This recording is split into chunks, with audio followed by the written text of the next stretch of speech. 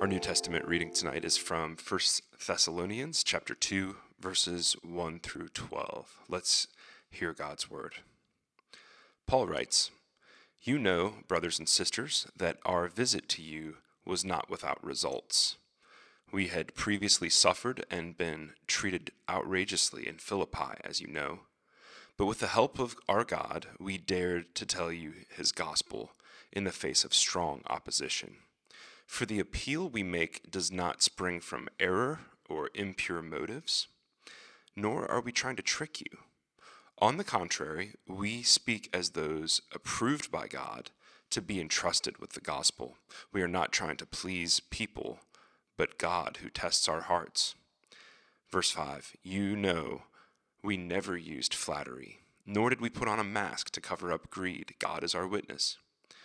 We were not looking for praise from people, not from you or anyone else, even though, as apostles of Christ, we could have asserted our authority. Instead, we were like young children among you. Just as a nursing mother cares for her children, so we cared for you. Because we loved you so much, we were delighted to share with you not only the gospel of our God, but our lives as well. Surely you remember, brothers and sisters, our toil and hardship. We worked night and day in order to not be a burden to anyone while we preached the gospel of God to you. You are witnesses, and so is God, of how holy, righteous, and blameless we were among you who believed. For you know that we dealt with each of you as a father deals with his own children, encouraging, comforting, and urging you to live lives worthy of God, who calls you into his kingdom and glory." And this is the word of the Lord. Thanks be to God. My question to you tonight is this: is Christianity good for women? Is Christianity good for men? Is Christianity good for humanity? If you're a Christian, then you are assuming that yes, Christianity is good for humanity, and therefore it's good for men and for women both. If you're here and you're not a Christian believer, then you might still be asking yourself this question, and it's a good question to raise. Is Christianity good for women? Is Christianity good for men? Now, of course, I'm a pastor. I think that Christianity is not only good, but it's also true and beautiful, and I have come to believe that Paul's vision of what women and men can become when they are changed by the gospel of Jesus Christ is a good and a true and a beautiful vision for women and men. We read 12 of my favorite verses in the whole Bible. Here is a group of Christians who were living in the Greco-Roman world at Thessalonica. Paul came to them. He shared with them some crazy news. He shared with them the fact that God had become a man, that in Jesus Christ, God had won a victory over evil and death by dying on the cross and then rising 3 days later, that Jesus was the beginning of a whole new way to be human, that being true women and men meant to trust in God and to follow God's Spirit and to become, by God's grace, more and more like God's own Son in every possible way for the good of the whole world. They say that no teacher has had a better student than Plato had in his student Aristotle, and no student had a better teacher than Aristotle had in Plato, his teacher.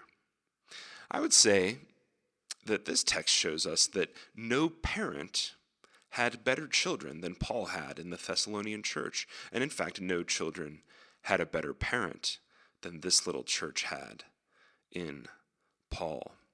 And in this letter, Paul celebrates the experience that he shared with this church in Greece back when he first helped them to form into a community that was following Jesus.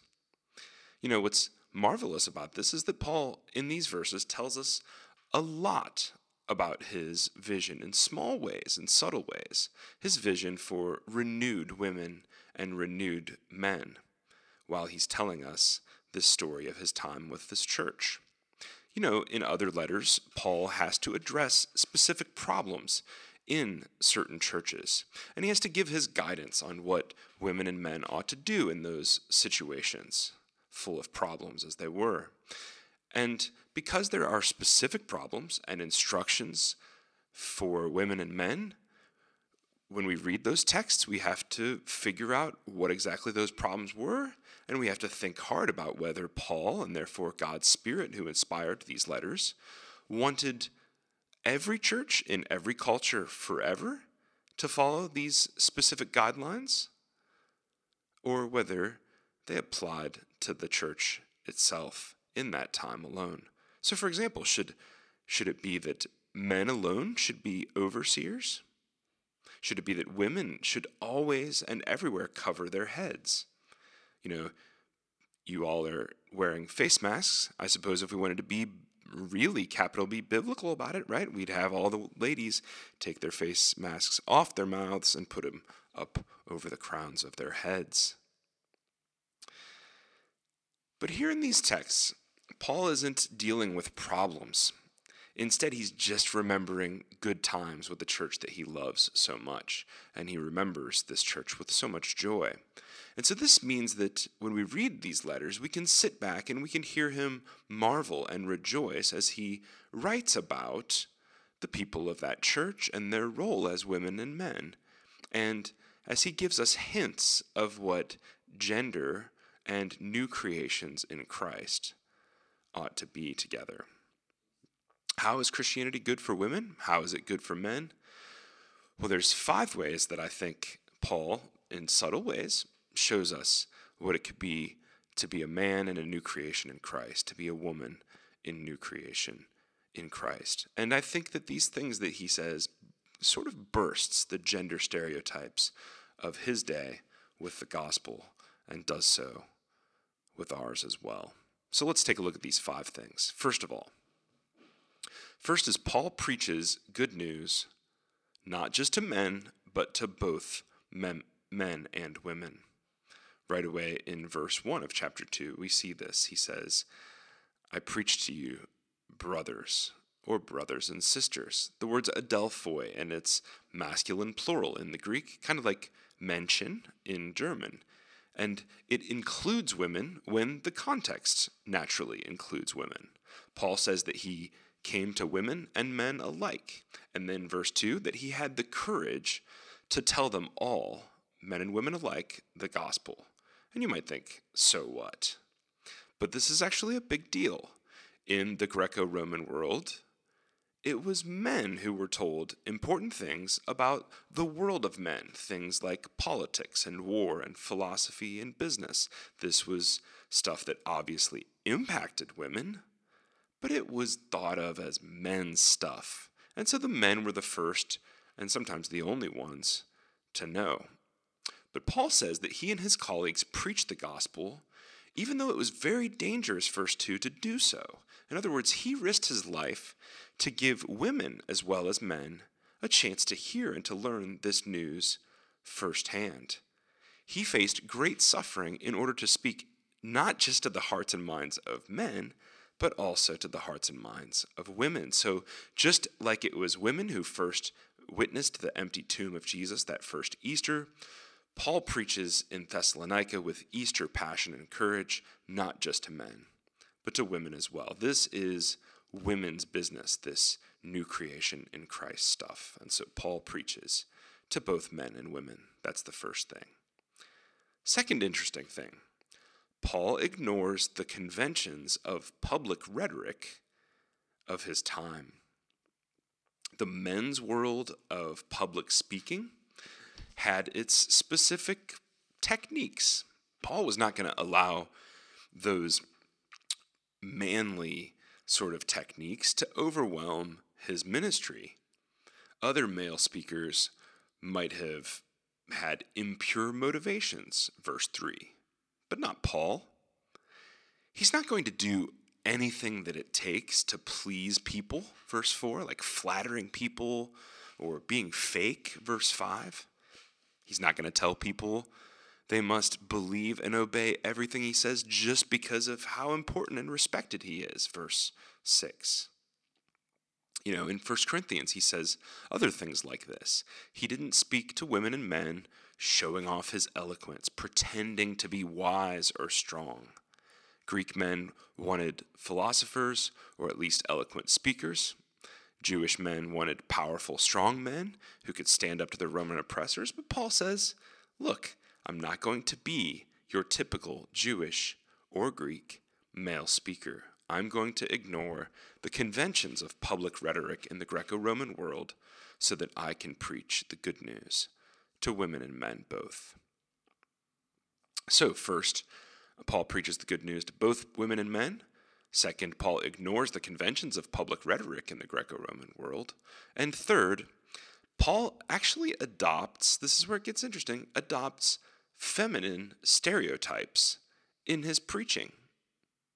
In 1 Corinthians, he says that he came speaking to the Corinthians in weakness and fear and with trembling. And here in 1 Thessalonians, verse 7, chapter 2, he says that he came in gentleness. He came like a child. Now, the men in charge of the Greco-Roman world believed that women were absolutely weaker than men in every way. They weren't brave. They were fearful. They weren't calm, but they trembled. They were not tough, but they were, at best, gentle. But Paul basically says, look, I'm not ashamed of the gospel, and therefore I'm not ashamed of my own frail, broken humanity. You can call me a pathetic woman if you want, and I'll just tell you that women and men in a broken world are weak. And I'll also tell you that when I am weak, thanks be to God, Jesus is strong. So Paul gladly adopts feminine stereotypes in his preaching, and that's our third thing. Fourth, Paul adopted feminine stereotypes in his pastoring, not just in his preaching, but in his pastoring. He gladly took on typical feminine stereotypes. This might be my favorite verse in the whole Bible, 1 Thessalonians chapter 2, verse 7. Paul says, "Don't forget, I was like a nursing mother with you all. It was like I fed you from my own breasts. I held you in my arms. I rocked you and made sure that you had both physical touch and comfort, as well as nutrition." In verse 8, he says that he shared not just the good news, but his very life with them. And who shares their very life with someone more than a breastfeeding mother? She gives her own body for a baby, first for 9 months, carrying the baby around, then for many more months, perhaps, making and giving milk to the baby from her own body. And Paul's own body, his own life itself, was his gift, not just his sermons. And that's a good thing for a preacher like me to remember. His life, and not just his sermons, were his gift. And he's proud to be, therefore, a breastfeeding mother to this infant church. And you know what I'll tell you, especially men? 10 years from now, if somebody comes up to you and says, ever since you've become a Christian believer and have grown in grace, it's like you remind me of a nursing mother. That would be the biggest compliment somebody could pay you. So Paul adopts feminine stereotypes in his pastoring and not just in his preaching. And that's our fourth thing. Fifth thing, last thing, Paul transforms masculine stereotypes in his ministry. So finally, Paul gets around to saying how manly he was in his time with the Thessalonians. He was like a father, he says. Okay, great, finally, patriarchy. Fathers rule, fathers give orders, fathers make great demands of their children, provide them with the best tutors that they can afford, who can not only teach them how to read and write and speak, but who can be tough and make them tough like men, right? Well, That's not how Paul describes his fatherhood among this church. He says that his attitudes and words and actions among them were, he says, holy and righteous and blameless, verse 10. And that means that before he spoke or acted, he recognized that he was set apart for God's purposes, that he had to model God's own attitudes and words and actions in the way that he treated the people there. Paul is saying, forget everything you know about typical Greco-Roman gods. Forget everything you know about typical Greco-Roman fathers. I've got a God and Father who is the kind of father that every one of you needed and most of you never had. Because God the Father, verse 12, encourages rather than frustrates and discourages his children. And so that's what I was like with you. Because God the Father comforts you instead of telling you to stop being such a girl, then I'm going to comfort you too. Because God the Father has a great desire for you to be both useful to his kingdom and to become the glorious person you were meant to be. Well, I too, as your spiritual father, am urging you to dedicate your lives completely to your heavenly Father. So, lastly and fifthly, Paul transforms masculine stereotypes in his ministry. So there's 5 things for you, 5 gender stereotypes that Paul smashes. Just from one little passage, I could give you more, like how Christian women are called to bear armor like gladiators and defend themselves, as Paul writes in Galatians. Or like how Christian women compete like Olympic athletes, despite the fact that the Greeks thought only men were real athletes, since the women were weak, In 1 Corinthians, Paul says the ladies are Olympic athletes. Is Christianity good for women? I think Christianity calls women to be thinkers and not just feelers, spiritual fighters and athletes and not just spectators, deciders and not just bystanders. I think Christianity restores women to the dignity that secular ancient culture reserved only for men.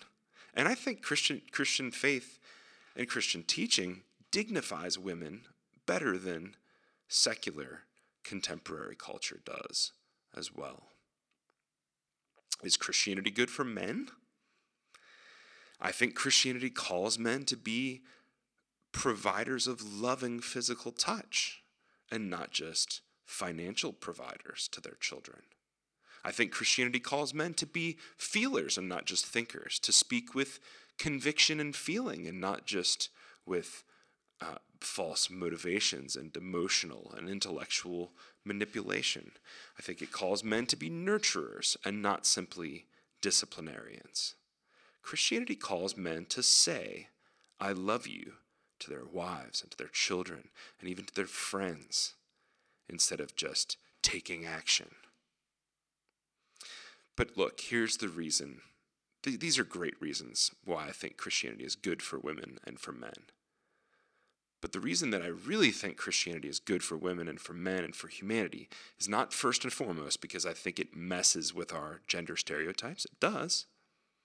But the reason that Christianity is good for us is because Jesus Christ, the human who represented God and who was and is God, he did and he does everything that's necessary to redeem women and men. And Jesus redeems women and men without a care in the world if people are going to slap gender stereotypes on his attitudes and words and actions. And that means that the Paul that we see, that we read about here as motherly and fatherly in this passage, well, this kind of Paul is just trying to be as much like the Lord Jesus as he possibly can. Because after all, Paul knew more than anybody that it was Jesus who came to both men and to women and called them to follow him. It was Jesus who refused to manipulate people with his words in order to gain power, but instead spoke as the very word of God. It was Jesus who came to earth not to give us what we wanted that would please us, but what we really needed, a chance to be saved from our sins and to be completely transformed into the humans we were meant to be. And it was Jesus who was gentle, even while he was bringing justice. He didn't break tender reeds or snuff out candles that were barely burning. And it was Jesus, God in a body like ours, who set aside his strength and became weak, all the way to the point that he gave up his life at the cross. And it was Jesus, after all, who nursed us and fed us with his own body, sharing his very life with us by dying for us. You know, for a long time I've thought it would be cool to get a tattoo of a pelican. And that's because a pelican is an ancient Christian symbol, kind of by accident. For a long time, people observed pelicans and they have little marks on their chests.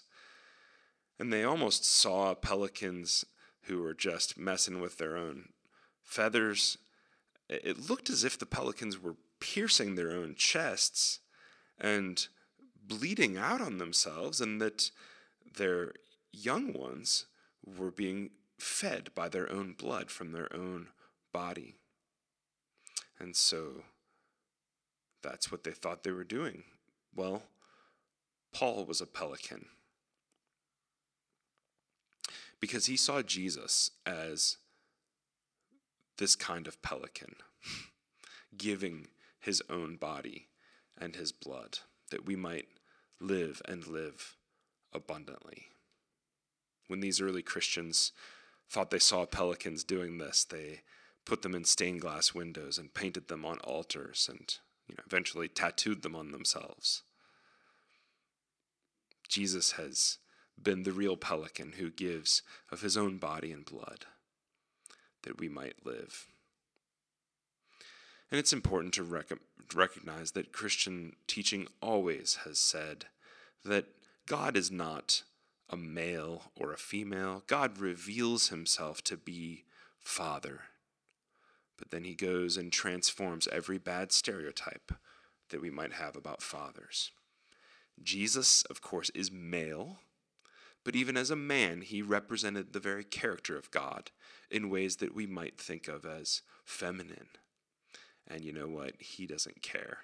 He'll do whatever it takes to represent God his Father and to love and to nurture and to save us and to make sure that we feel and are encouraged by his Father's love. And Paul has learned to imitate him and to do the same. So you want to be a Christian? Well, if you do, then your culture doesn't get to tell you what or who you are or how you should behave based on your gender. Jesus Christ has claimed you for his own. He's the only one with this claim on you. And if you're a woman, he's going to make you into the kind of woman who is more like Jesus. If you're a man, he's going to make you into the kind of man who is more like Jesus. Tough and tender, encouraging and understanding, a thinker and a feeler and a doer. And he's going to do this by saving you from your sin through his own toughness and tenderness. He's going to keep doing it by making you more truly human and holy through his nurture and through his challenging word. And when we are fully his and completely holy in our everlasting, resurrected, glorified bodies, we will be so glorious as women and men renewed in God's image that we won't even remember the silly stereotypes that our culture is caught up in now. If you're a Christian woman or man, well, Jesus is good for you in the way that he loved you, in the way that he loves you now, in the way that he will love you forever. And he stays close enough to keep challenging you to grow and close enough to assure you that, challenge you though he will never, ever leave you. Not now, not ever, while you're growing into the fullest person that you were meant to be as a woman or man by his grace. Isn't it just the most astonishing thing to get to be a Christian believer. Father, may the words of our mouths and the meditations of our hearts be acceptable in your sight, for you are, in Christ, our rock and our Redeemer. Amen.